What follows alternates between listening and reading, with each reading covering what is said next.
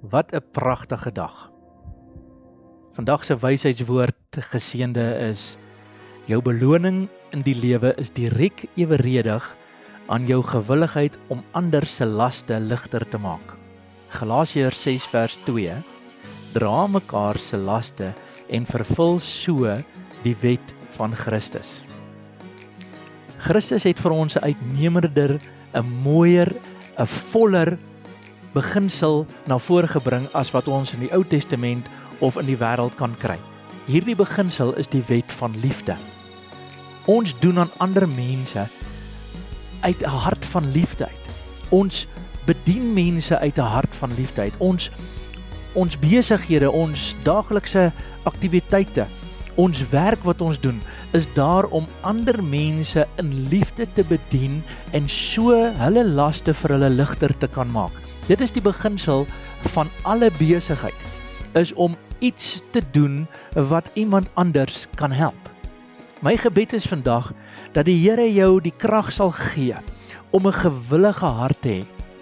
Hoe meer ons begin uitkyk en te kan sien wat kan ons vir ander mense doen, wat kan ons beteken vir ander mense.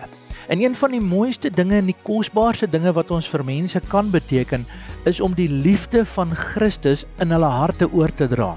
Kom ons kyk na mense met die potensiaal dat hulle is ook kinders van die Here. Hulle het ook die geleentheid om Jesus te dien.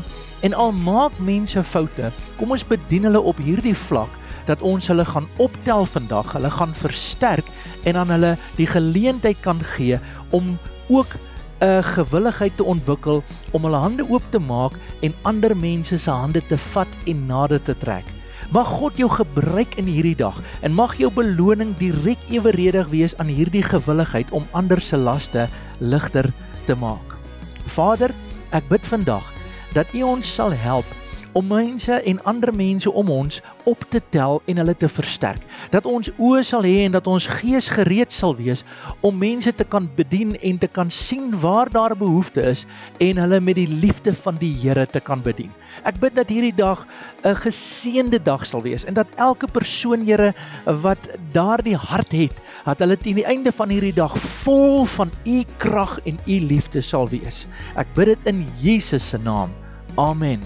God bless you.